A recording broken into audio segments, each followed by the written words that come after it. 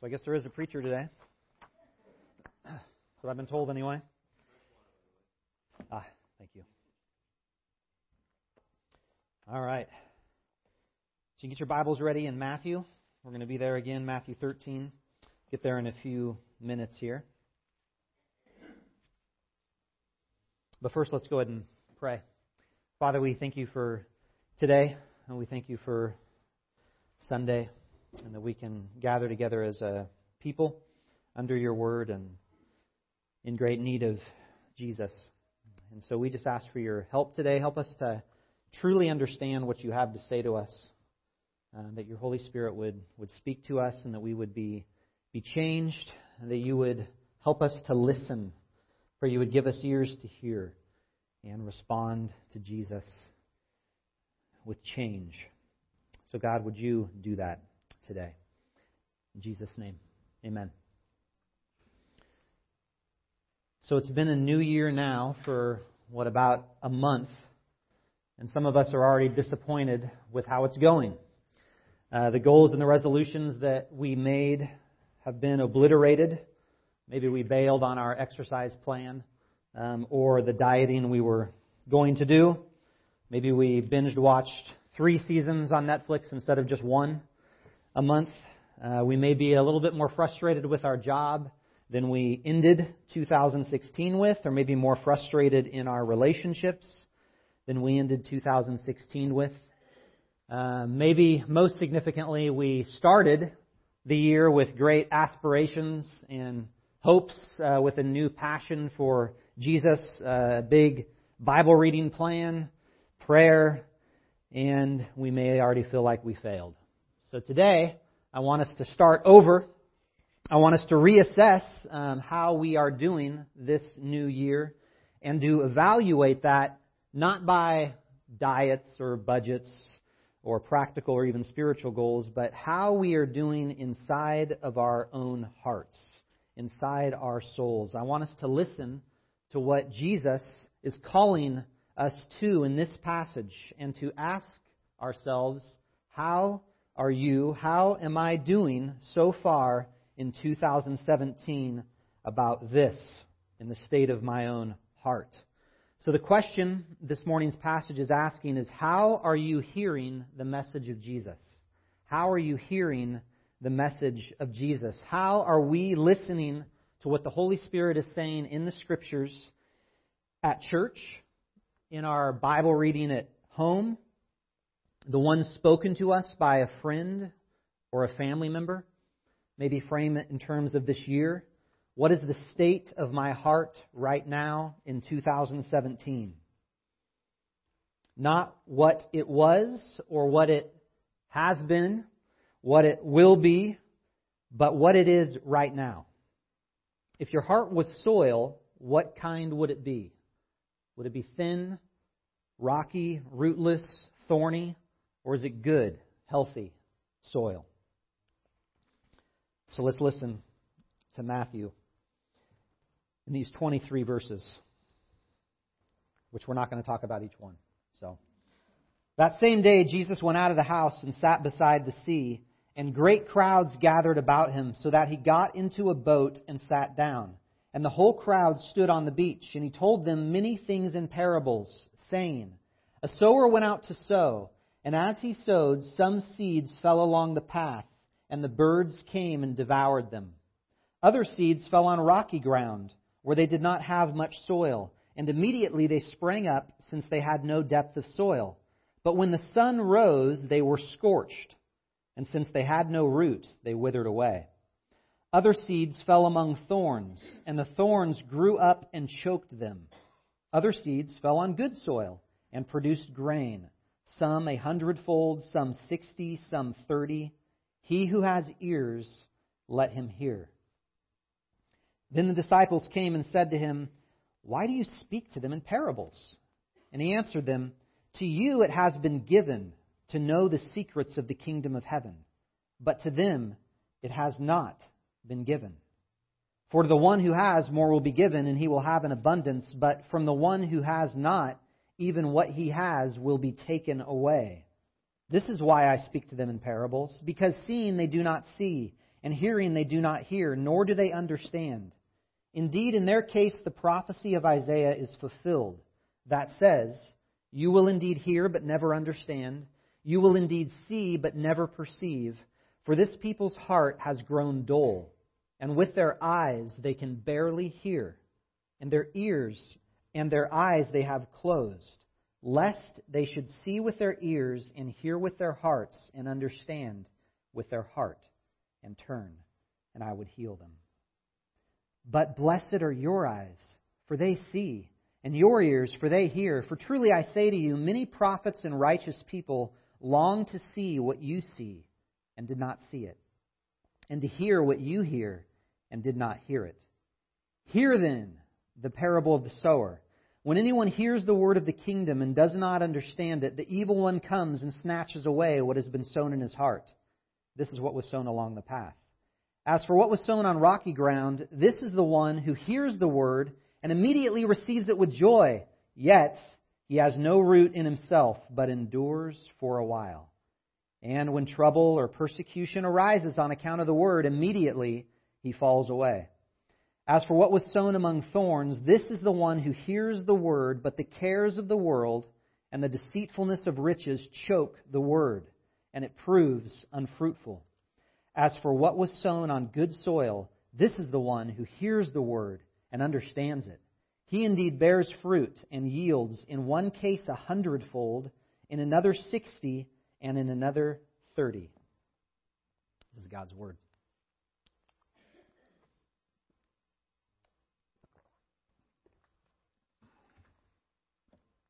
So before we get into the nuts and bolts of the parable itself, I want us to look at the big picture for a moment. Notice how Jesus is telling this parable to a big crowd in the first paragraph. That's verses 1 to 9. A big crowd is around him. And see that he only gives the interpretation, the meaning of the parable to a small crowd of his disciples in verses 10 through 23.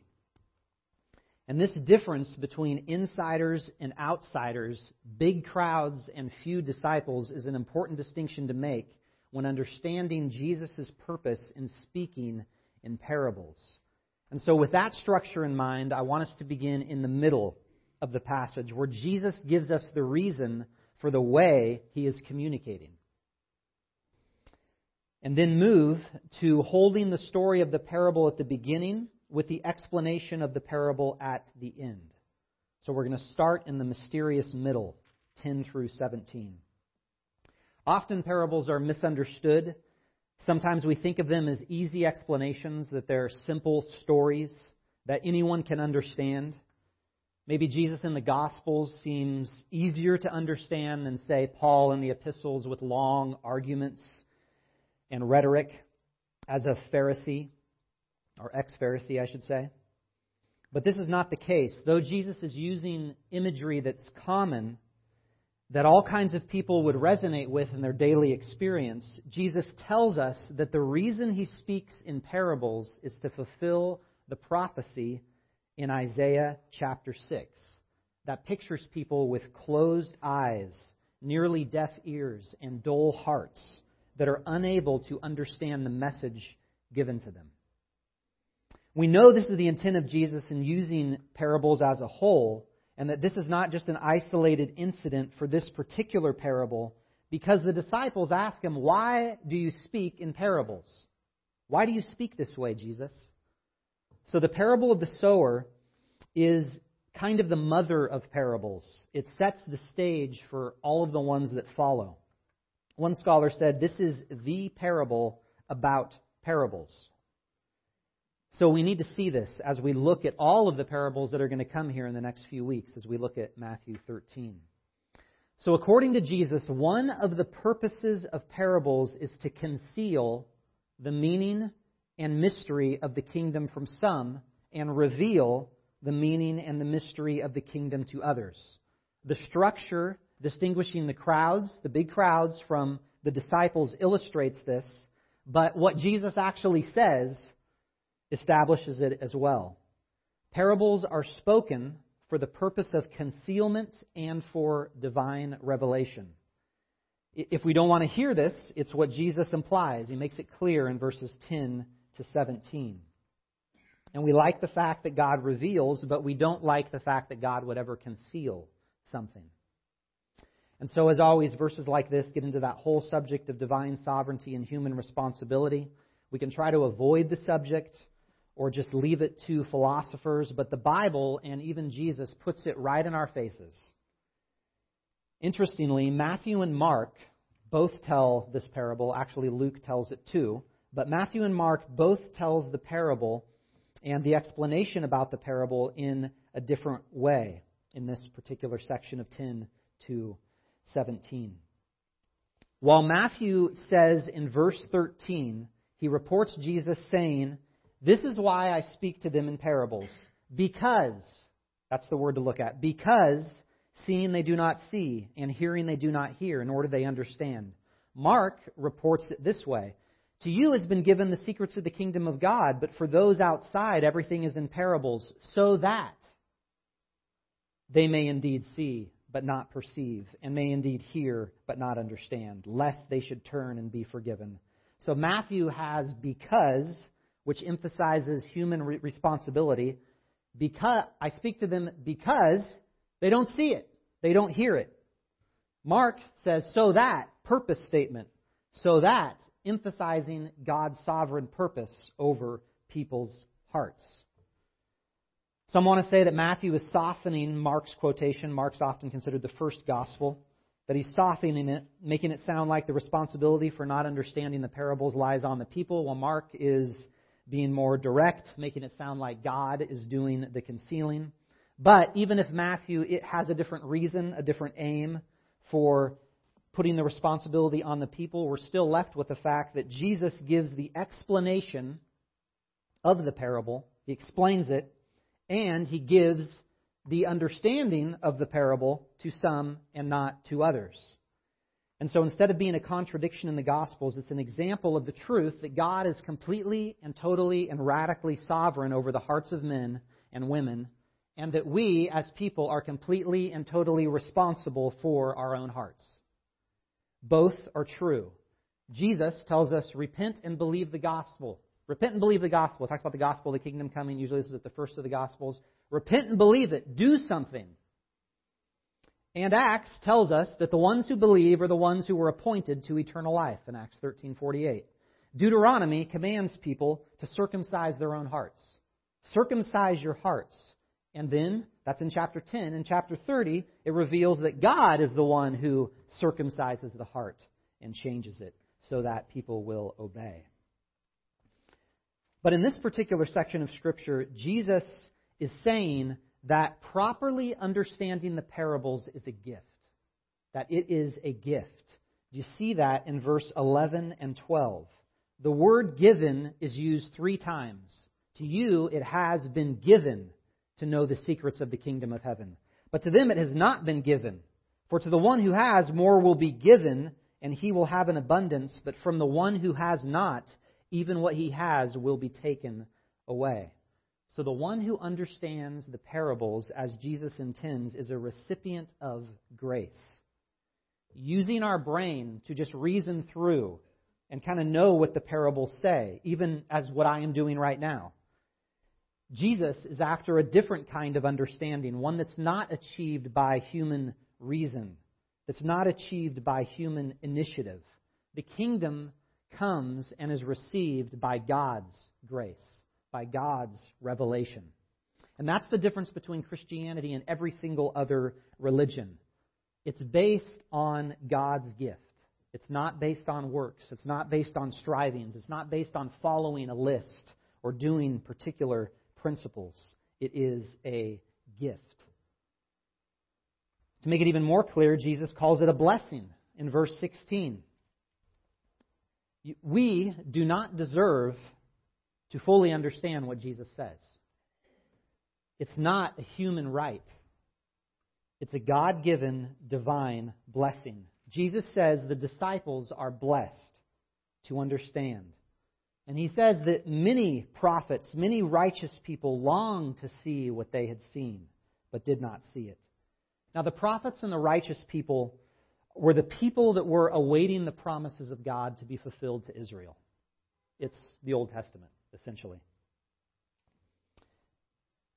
And now God is bringing that fulfillment that they were longing to see in the person of Jesus. The disciples, though they didn't fully get it, and as we read all of the Gospels, we see that they kind of continue not to fully get it, that they were let in on the fulfillment of all of God's promises by following Jesus, even as they were stumbling along the way. And so the disciples are not lucky, they don't deserve it, but they are blessed.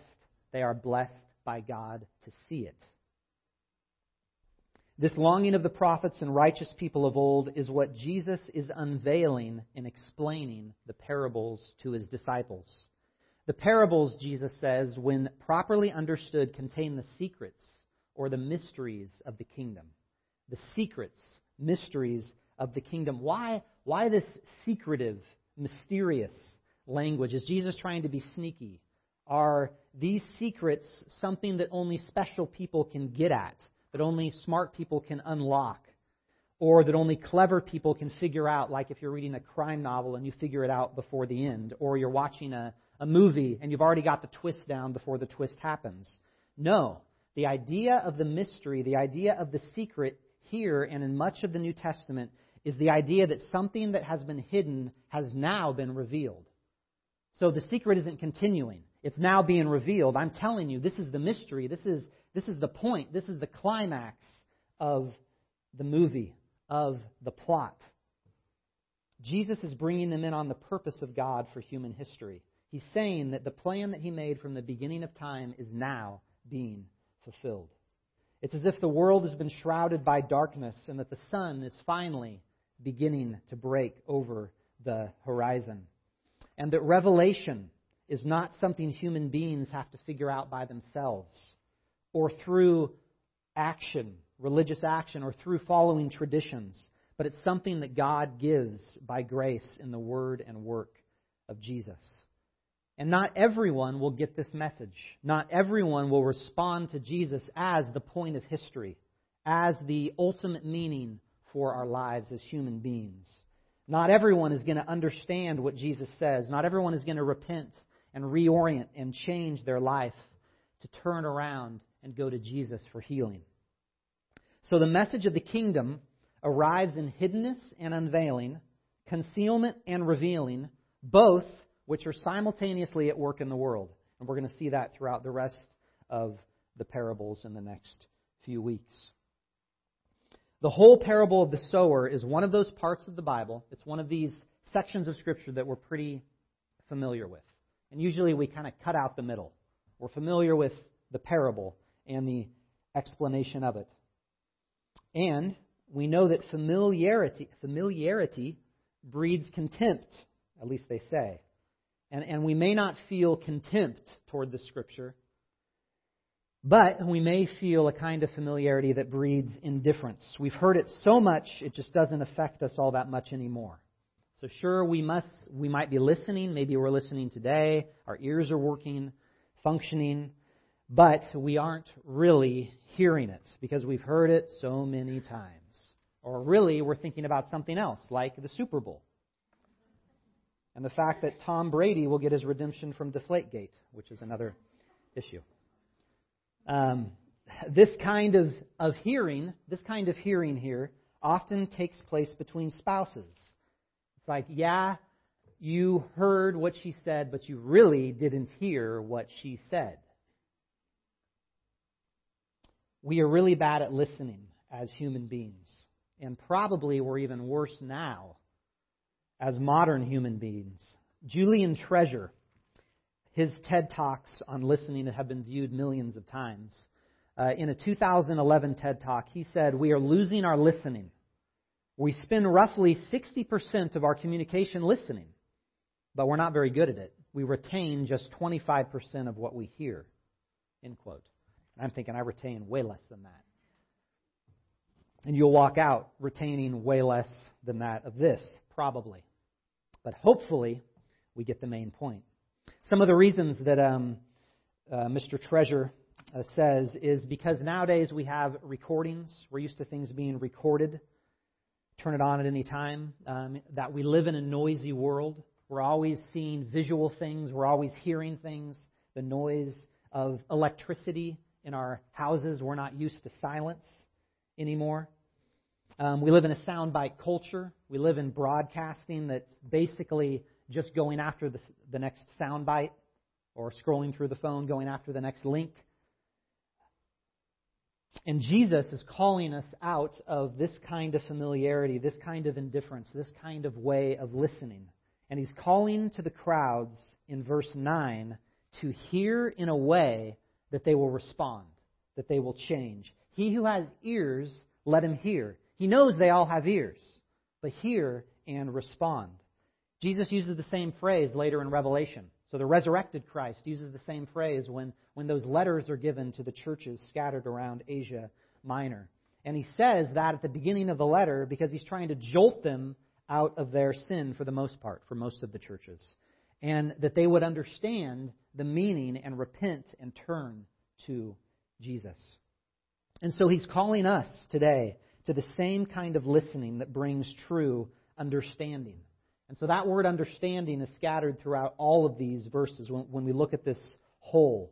It comes up several times in these 23 verses. And it's not talking about theoretical knowledge. It's not talking about technical knowledge. He isn't teaching a theology course and trying to get us to pass the test and have all the right answers. He is after an understanding of the heart. Look at that in verse 15 when he quotes Jesus' prophecy. Lest they should see with their eyes and hear with their ears and understand with their heart. That's speaking of them that don't, but He's also calling them in the good soil to understand in that way, understand from the heart. That Jesus wants our hearts, that He wants all of us at the deepest level inside, not just our words.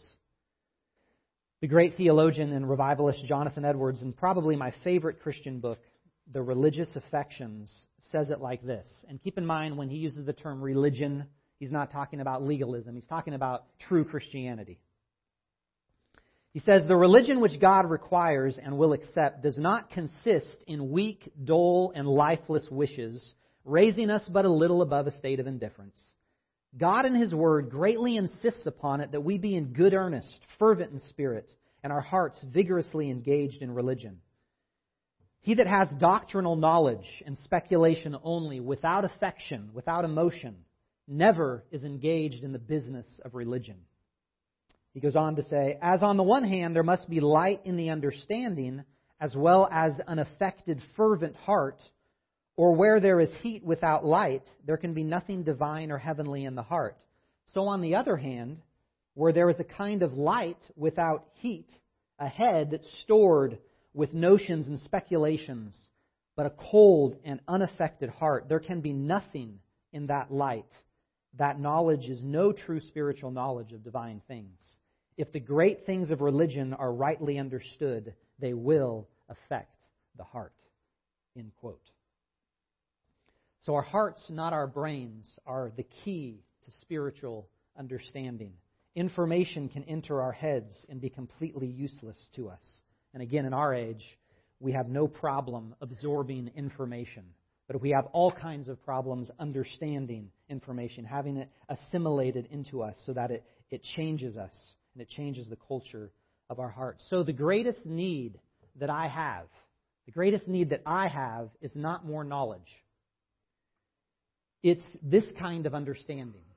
It's this understanding of the heart that is changed. This is our desperate need. This is something that we need more than anything else the rest of this year. Whatever is on your list of what you're failing at or you want to succeed in, this is the most important thing. We need to respond to Jesus with the understanding of our hearts so that we will turn and be healed and be made whole by Him so that we will live lives that are productive and fruitful.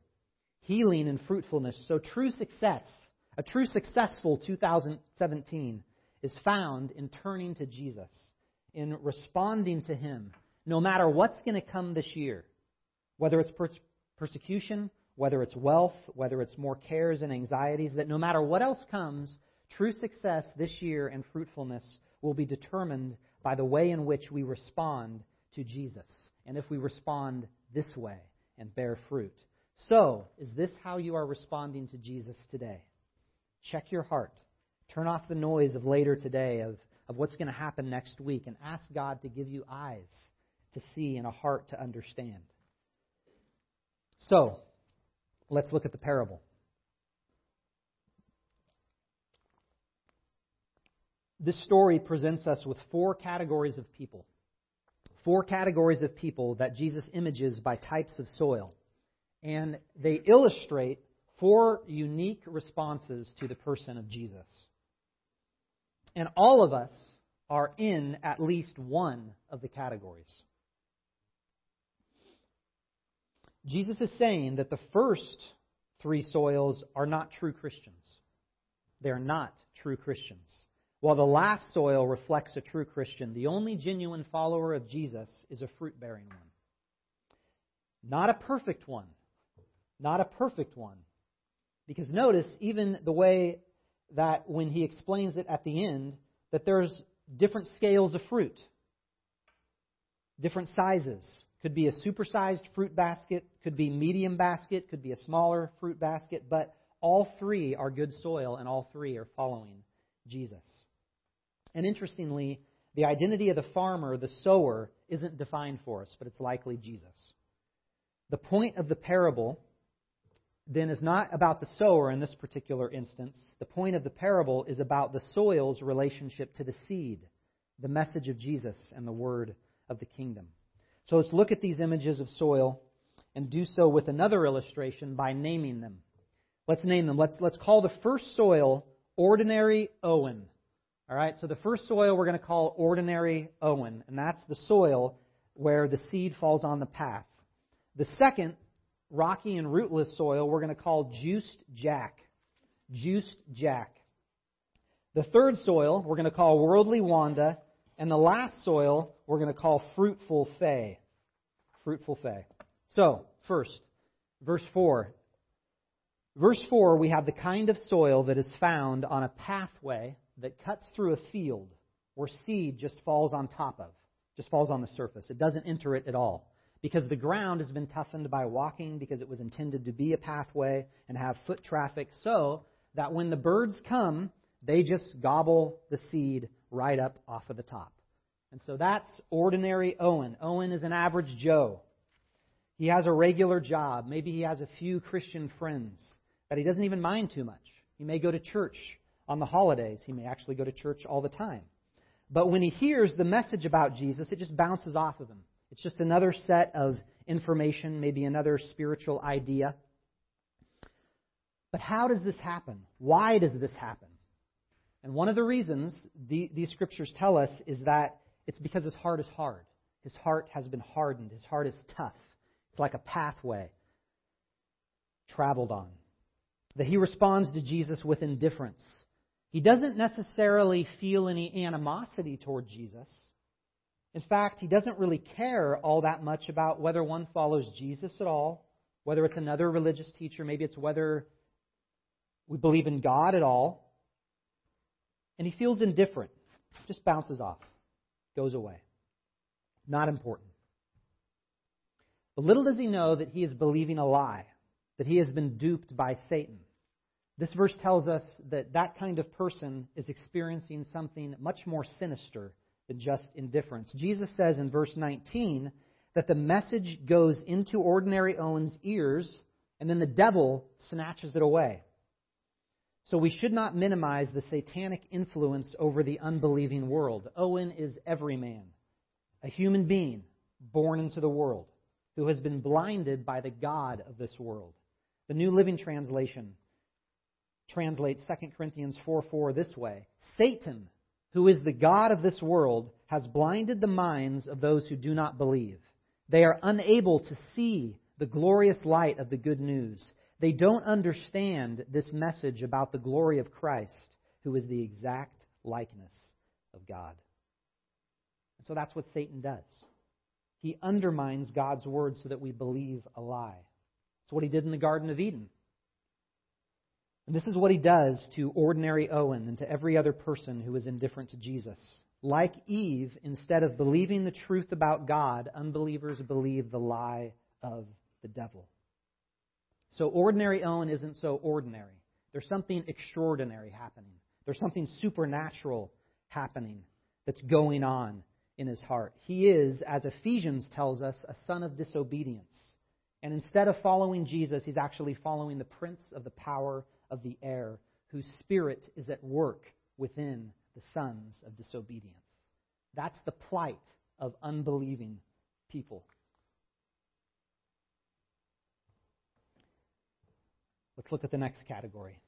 In verses 5 and 6, we find the seed that falls on rocky ground and springs up quickly, that it doesn't take root in soil and that it withers. And so this is Juice Jack. Juice Jack. He is the guy who hears the message of Jesus and treats it like a performance-enhancing drug. So he receives the message at first with joy, like it's a shot of spiritual adrenaline. Notice that word immediately in verse 20. He immediately receives this message with joy. So he attends youth group, he attends summer camp, he attends all the latest Christian conferences with the best celebrity Christian speakers. And so he's jazzed up about Jesus for months. He's had amazing times at the altar, amazing amounts of worship that have stirred him in his heart. But when the buzz fades away, when tribulations and persecutions of life come, it reveals that he's had enough. He's done with Jesus. The word tribulation in the ESV is closer to the word pressure in the original language and contains the idea of stomping upon grapes until they burst for winemaking. So Juice Jack can't take the pressures that might come on account of the Word. He can't deal with any of the hardships and the disappointments and persecutions that show up when we live life according to what Jesus has said and done. And so he withers under that weight. He eventually feels trapped by Jesus and is offended by how following Jesus would impact his relationship at work and in public, and would impact the way in which people think about him. When suffering for the faith or suffering in a fallen world hits, he's done. He's done with Jesus. Suffering scorches him. It proves that his faith was rootless and superficial. He didn't get the wonderful plan for his life that he thought he was promised. So he quits. So though Juice Jack once appeared to be happy, once appeared to be the fired-up Christian that maybe even we always wanted to be, he never was a genuine follower of Jesus. Verse 21 reveals that as quick as the spiritual joy arrived, it leaves just as fast when hardship shows up.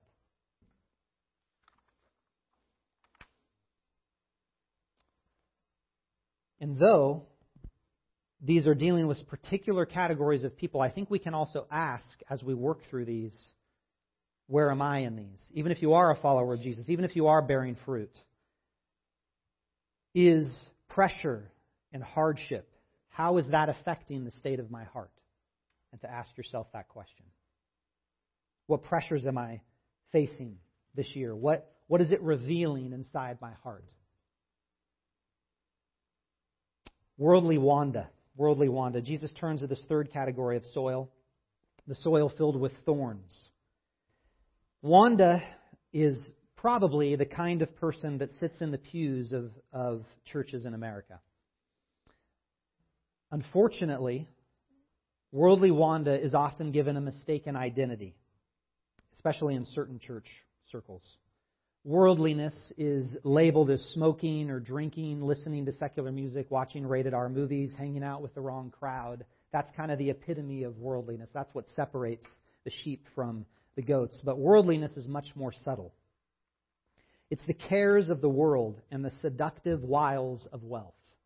So in other words, it's basically what our whole culture is built on. What our whole culture is built on. The cares of the world that Jesus speaks of is actually not plural. So it's not like I have all these different anxieties and cares. It's actually singular.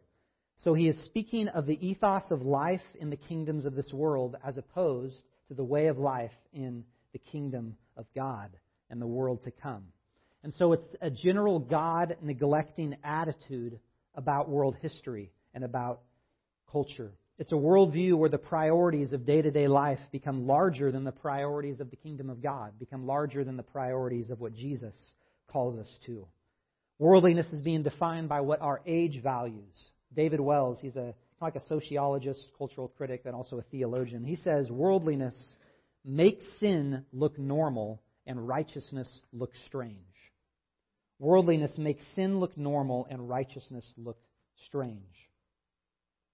So worldly Wanda's emotions and her choices are ruled by her pocketbook more than Jesus' provision and promises.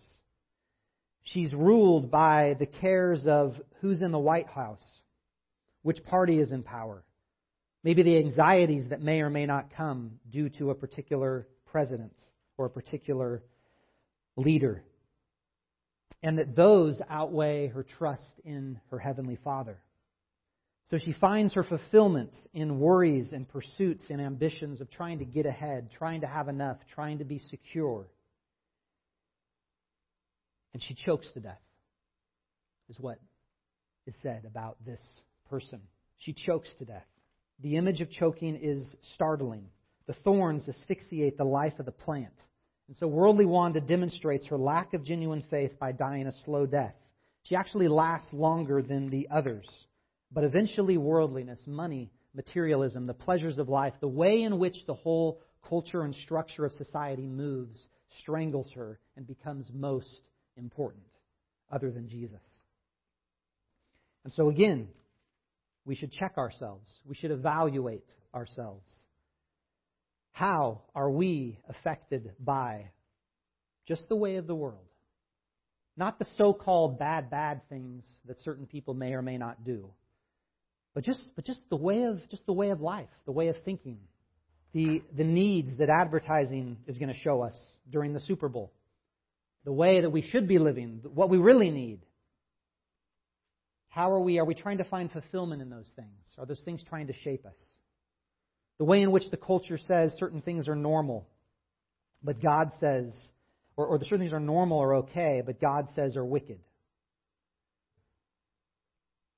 How do we respond to that? What's the state of our heart? Finally, fruitful Faye. She's different than all the others. She understands the Word. That's what it says. Understands the Word. So she receives it deep into her heart as the most valuable thing in the world. The pain of suffering and persecution and the priorities of the world do not compete with the preciousness of Jesus, the preciousness of His message. She doesn't follow Jesus perfectly.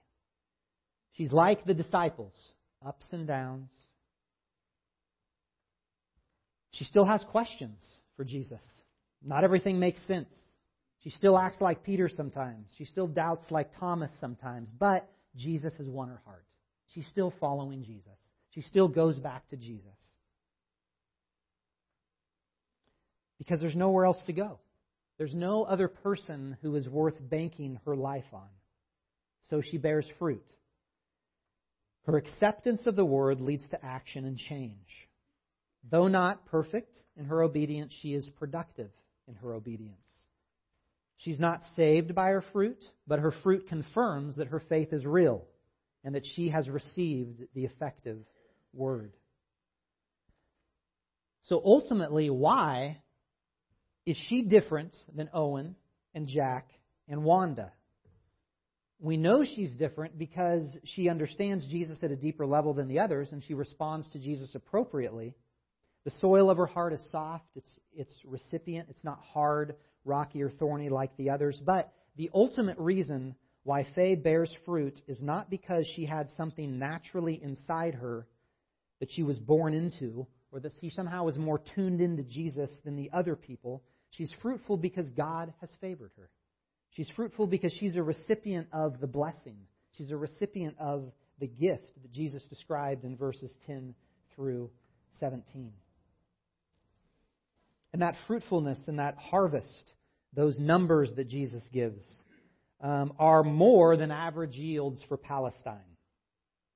And so it's another way of showing divine blessing. In Genesis 26:12, Isaac has a field that produces 100-fold. And then it goes on in the context to talk about the different possessions and the way that God increased him and God blessed him. And so the credit isn't given to Isaac because he's a savvy farmer and he has a bunch of really good things that he's done, but it's a signal of God's blessing to him, that he's blessed him. And so fruitfulness is ultimately the result of a heart transplant, that every single one of us is born into the world with bad soil. We don't have morally neutral soil. The skin of our hearts is hardened to God, that apart from Christ our hearts beat for any other God but Him, and that we cannot give ourselves the heart transplant that we need. We need another set of soil.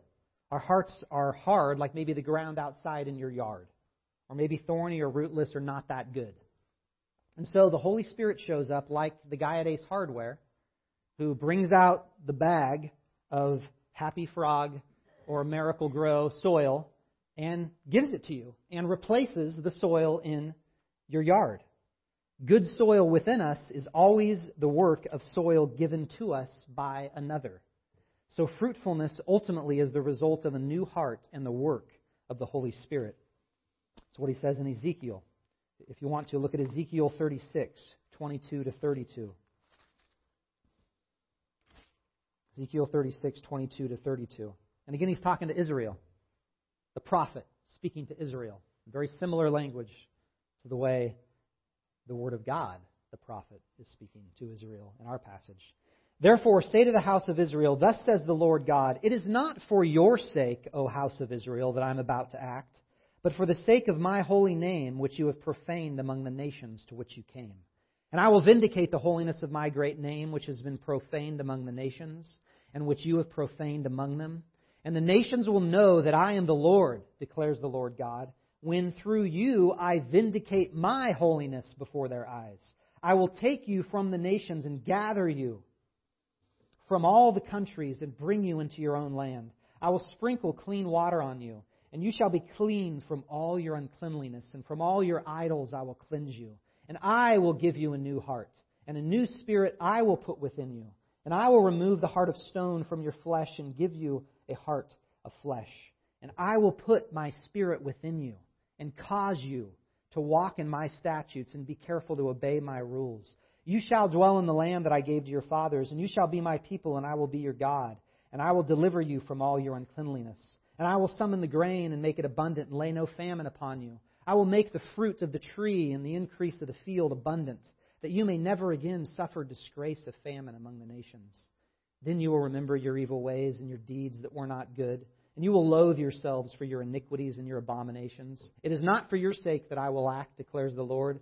Let that be known to you. Be ashamed and be confounded for your ways, O house of Israel. So, the context of this chapter doesn't feature God's people as just this spectacular bunch of people that are sold out to God, sold out to Yahweh, but as a messed up people, deserving of judgment, who have profaned His name, and that they are in need of a radical change inside of their hearts to take place. And that's exactly what the Holy Spirit loves to do. The news that God gives heart transplants is encouraging, not discouraging, because He does this to sinful people. This is who He does it to. He does it because that's the kind of God He is. It's not for your sake I do it. I do it because of me. Because this is who I am. This is the kind of thing that I do. I will put my Spirit within you. So it's important for us to see this because we can read a parable like this from Jesus and turn it into another way to just do better, to just try harder, to just have a better year, be more like Jesus, be different kind of sermon.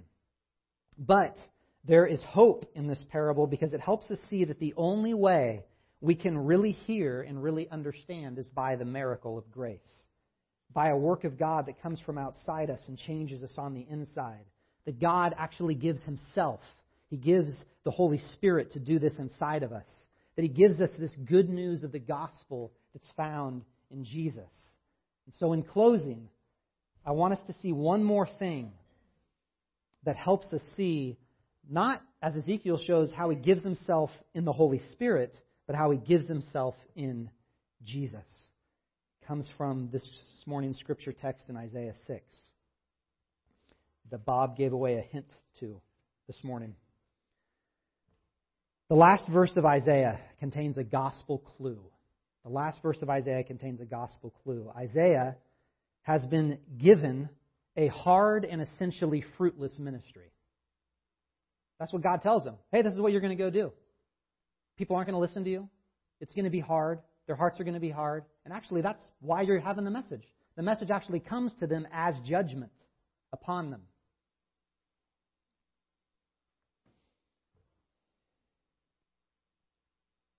And Isaiah asks, how long? I mean, wouldn't you ask how long? Really? This is going to be my life doing this? I give the message, nobody listens? How long, Yahweh? Basically, God says, until their cities are wiped out, until they're destroyed, until they're cut down like a tree. And this is where the good news shows up. The stump remains, which contains a holy seed. Weird language, honestly. We're like, stump, seed, this is just weird. This makes no sense to us at all. But it's gospel language when we put all the testaments together. And later in Isaiah, in chapter 11, this is what it says about stumps. 1 and 2. There shall come forth a shoot from the stump of Jesse, and a branch from his roots shall bear fruit. And the Spirit of the Lord shall rest upon him, the Spirit of wisdom and understanding, the Spirit of counsel and might, the Spirit of knowledge and the fear of the Lord. And it goes on. And that's Jesus. Jesus is the fruitful branch that comes from the remnant of the stump. Jesus is given a prophetic ministry like Isaiah, but he's more than a prophet. He comes not only announcing the Word of God, he comes as the Word of God. He's the greater Isaiah. Yes, Jesus is going to be rejected. Yes, people will not understand his life and ministry. Many will not be defined by it. Many will not repent and trust him, but they'll be fascinated by their own little kingdoms of whether it's Rome or Phariseeism or America or religion. But where Isaiah did not see the fulfillment of the holy stump of Israel, Jesus did. He was gathering this new remnant, this small crowd around him. He was gathering a new people, a new Israel around him. So he is the answer to the how long of Isaiah. Jesus is the long-awaited fulfillment. He's the one that Isaiah longed to see. It's him. And so the good news in this passage is that God is gathering a people who have good soil around Jesus. So, how will you respond to him today? Will you look away from yourself? Will you look away from all of life's obstacles, worries, and will you trust him? The world is going to choke us to death. That's what it's going to do. Spiritual superficiality and religious highs and resolutions are only going to last so long for you and I. But Jesus is never going to fail us. He promises to always be with us, even when the with includes things that are very uncomfortable. If you listen to him and abide in him and entrust him with your life, Jesus will heal you. He will make you whole. We will be productive and fruitful people if we respond to Jesus from the core of our being and define ourselves around him as true understanding. So, our response to Jesus starts right now. It starts with communion. It starts with the fact that Jesus overcame all the obstacles that the first three soils succumbed to. Jesus defeated Satan by letting the ruling powers and demonic powers look like they had won in his humiliating death. But that was the very way in which he killed death and triumphed over Satan. It appeared that Satan had snatched the word of life from the world. But Jesus was bruised in order to crush Satan and was the way in which he defeated him. Jesus went to the cross even though it caused temporary pain and suffering, seeking lasting joy, eternal joy. Jesus endured and obeyed perfectly all the way to the end. And finally, Jesus had a crown of thorns placed on his head. He faced the mockery and the ridicule of the world so that he could show us the love of the Father for sinners to forgive those who do not know and who do know what they're doing. That's what Jesus did. So he who has ears to hear and who has eyes to see, understand that, see that. Let's be changed by that. Eat his body, drink his blood, receiving him as the only satisfaction for your sins and the only one who is going to bring you and me real lasting change and real fruit. Lord, help us.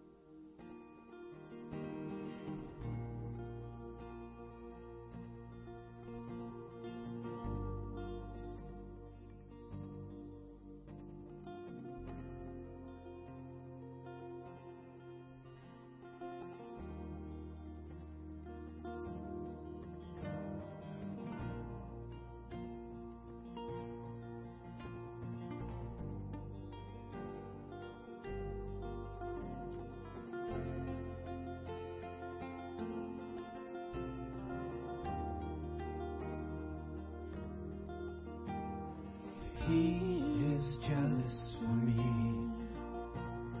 Love's like a hurricane.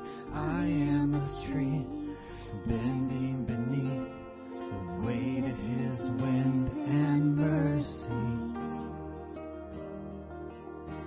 When all of a sudden I am unaware, these afflictions eclipsed by glory, and I realize just how beautiful you are and how great your affections are for me. And oh, how he loves us so. Oh, how he loves us. How he loves us so.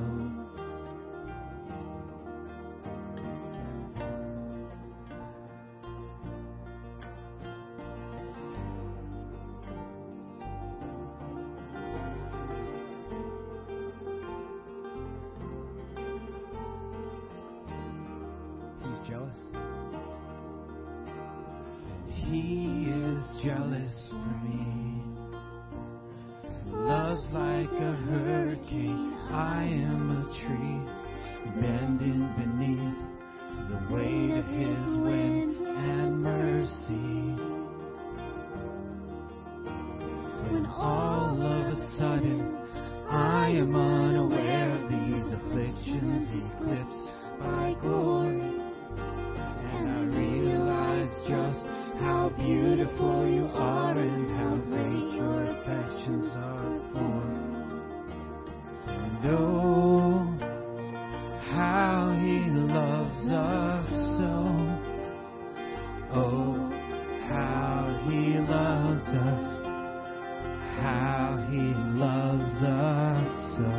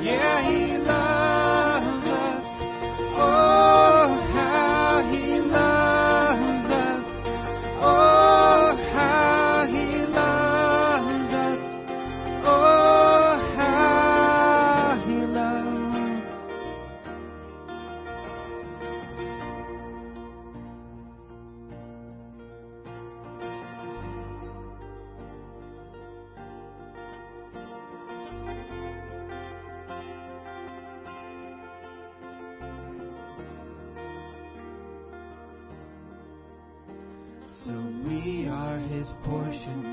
He is our prize, drawn to redemption by the grace in His eye.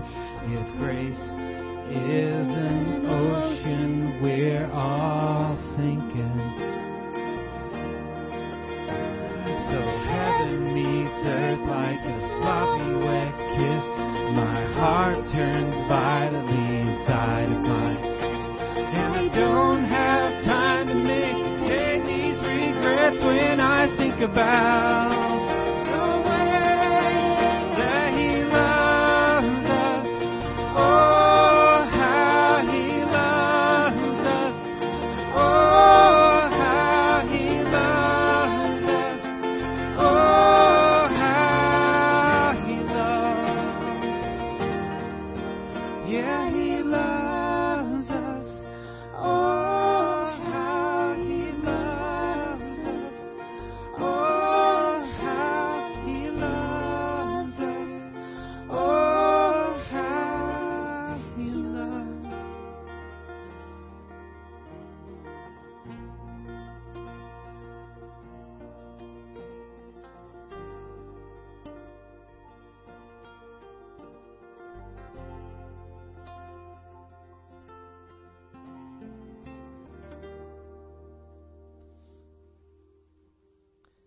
So Jesus took bread, and after blessing it, He broke it and gave it to the disciples and said, "Take, eat. This is my body."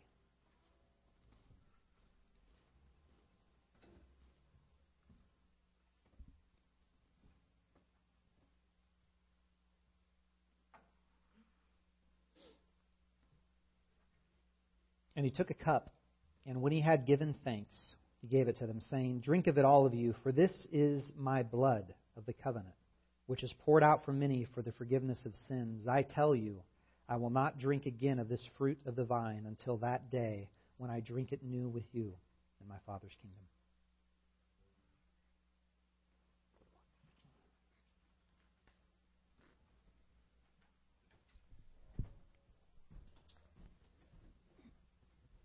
You guys want to stand? We're going to sing one more song.